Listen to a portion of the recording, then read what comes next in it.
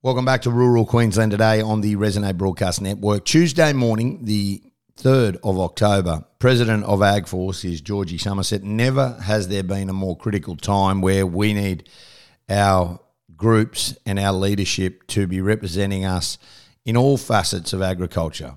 There's no two ways about it. The situation at the moment is diabolical from a drought perspective, but there's also some real pain going on with the prices at the moment. Short term, sure, but we need everybody on the same page. Georgie, good morning. Thank you so much for being with us. I appreciate you giving me some time. I know how busy you are. No, good morning, Ben. It's always good to catch up and also just update people on where things are at. We've, it's dry, isn't it? I mean, in parts of Queensland and New South Wales, diabolical. Who would have thought? And I say this, like 12 months ago, we're talking record prices and the season's never been as good. People can't get their headers into the wheat crops, and we've just come the full circle, which is a real concern. Yeah, I drove up to Rocky last week for the National Drought Forum, and I've got to say it gets a bit better in central Queensland. So if any of them are feeling a bit dry up there, do come down to southern Queensland. It is dry here, but it has been dry all year. We've only had a few falls that have sort of got us through. And I think back to the 2013 flood in southern Queensland, the one that really hit the North Burnett, South Burnett and Bundaberg. Within 12 months, we were supporting people through drought again then. So I think what's the double whammy this time is the commodity and the interest rates. So look, it's good to see some headers in paddocks, and I'm hearing some good results from crops, which is great. But it is tough to do this quick adjustment, and it's a difficult time of year when so many, we've got calves landing all over southern Queensland, and you're trying to make decisions about, next year's calf crop and things. Yeah, can I ask you this? And I mean this genuinely. The drought forum last week that you attended and were at. I'm going to get to renewables in a minute. Are we seeing an extremist point of view from the government at the moment? I understand that this was locked in for some time, but it seems to me catastrophic, fire, danger, all these words are getting trotted out, and it's off the back of their push for renewables. Now, I understand that there's a place for everything, but I am concerned by the direction that they're going in, and I understand that you guys are at the table. That's the best thing that we know. But I am concerned. I think what I do get concerned about is just that the reality is that media really like big headlines, and they like to find the angle in every story. What I think is useful out of some of these things is that we do have some better modelling tools, and I'd really encourage people to get on and have a look at some of the modelling tools. We had some really good presentations, and my thoughts were, how do we get these people out more widely, and I'm trying to get one of those to Longreach for the AgForce Members Forum in November, because they are deeply committed, and a lot of these scientists and climatologists and things do come off the land themselves. They're really committed to trying to find a way for us to be more informed and make better decisions with a bit more security. So I try and just look past the headlines, and I guess people sort of said to me, oh, well, it's not the first time we've been here. What I think is good is that last week we had the confirmation of Brent Finlay as chairing the consultative committee for the Future Drought Fund for the next 4 years. He's got a new committee, got a mix of producers and scientists on there. We've got a commitment of $100 million a year for 4 years. So I think that's, and also some the continuity of the funding for the Rural Financial Counselling Service from next June for 2 years, which isn't new money, but it's actually just making sure we can extend those people's contracts if that's what those organisations are wanting to do. So I feel like that's sort of, we can park that now. We know that we can work with these drought hubs. We can actually look at what is going to support us. Yes, they released some drought plans, but you're right. None of this is terribly new to us. We have been around before, and actually what we've got to focus on is what are the decisions we can make in our businesses for our families on our circumstances, and not get caught up in the big picture. There's been no mention. There's been no mention of this. This is the problem, Georgie. We've heard danger and all this kind of stuff, and heat waves for the metropolitan, but there's been no mention for the farmers. There's been no mention that commodity in any other industry, in Queensland, if what was happening to the farming community at the moment and the agricultural sector at the moment with what you said at the beginning, commodity prices, drought and interest rates, there would be support. It would be front page of every single paper. It would be dominating the news cycle. Yet it is not even mentioned. There was something briefly in the Daily Telegraph in Sydney on about page 14 that farmers are doing it tough in New South Wales. But it's a whimper. But it's a really fine line for me too, Ben, because I don't know if you saw some of the feedback about the Telstra ad during the grand final, where there was some commentary yesterday about this is not what our communities look like. They're not busted. They're actually thriving and we've got really strong businesses. So we have to walk this fine line between because we've worked really hard in the last 10 years, so there actually is support there now. If people need the farm household allowance, go in and get the farm household allowance. Go and get the support for putting in some infrastructure. But I also get feedback that they don't want to be on the front page of the paper saying we'll all be doomed. So it's this really fine line that I walk all the time about, I'll let you know, the Minister is well aware of what's going on. Both ministers, we had the Treasurer in Rockhampton last week. That was actually, for me, a really good thing to actually have the Treasurer and the Assistant Minister for Regions in Anthony Chisholm. So Jim Chalmers, Anthony Chisholm, Murray Watt, Mark Furner.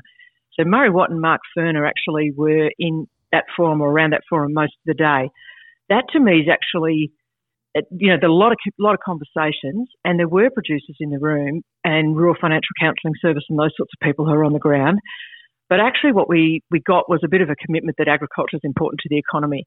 So while I hear what you're saying, we actually, I find that people want us to be seen as a robust industry that actually can get through. Yeah, now, I know and all that's great. So but if, a tough line, Georgie, if that's what they're saying is right, okay. So, and I'd like to believe it, and I hear your passion, and I agree, and I applaud what you do for us. Then why? I'm asking you this genuinely: is there a set of rules for renewables? So I can tell you countless places around Rockhampton where, mate, you can clear land, you can build solar, you can put wind farms up. Yet we've got reef regulations for people at Winton. Now, you tell me if they're concerned and it's important to them, how they've got a set of rules where you don't even need to ask the state or federal government. It's a council issue. They've made a clear runway for renewables, and yet the bloke who's sitting in Windora is still under the same vegetation laws. He's under reef regulation laws. He's under all these absolutely ludicrous restrictions about running his own property. But if you are a renewables and it can be foreign owned, doesn't have to be Australian owned, you can do a deal with the devil, you get the green light. And you can potentially buy some offsets from someone that's 100%. onshore or offshore. Yeah. I think it's a really big conundrum. I mean, we've got Rockhampton, we've got them. Someone likened it to Eureka in the Burnett Inland, particularly South Burnett Western Downs. They've just got larger picks and shovels, and I think that's exactly right. There's this coordinated general level, the regional councils, and we'll have seen from that forum out at Roma the other day where the South Burnett Council were talking about their experience. They often don't know about it until the project's been approved as well. There are some real questions, and I see down at Tara where the producers are saying we don't have enough surety. Yeah, they fought it. Yeah. They knocked it back, but it's going to go on. But this is you can knock it back because these are commercial negotiations. So producers have gone into a commercial negotiation. So my thing is, and I spoke at the Gasfields Commission Community Forum the other week, and really my thing is always that treat us like we are, which is business people, and send serious business people out to talk to us, which has always been my line. But the Gasfields Commission are being asked to look after renewables now, and in the sense that the landholder is not in a position of strength when it comes to negotiating. I'll come back to some of my principles about, you do not have to go into these deals. You do have to think about it. You need to talk to your neighbours.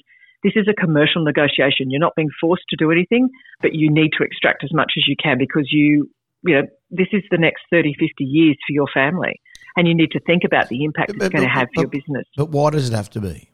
What was wrong? Like, I mean this genuinely. We saw the fire in Baldercombe and the Tesla batteries igniting. That's just a fact. Why do we have to go down that road? Like, well, and this is genuinely, federal policy. This is and what if agriculture is so important to them, and they understand what it does with the economy, and we all know it. Why the push for this? This is and there's a place for it, but the rush. It's like they've done a deal, and it doesn't matter at any cost.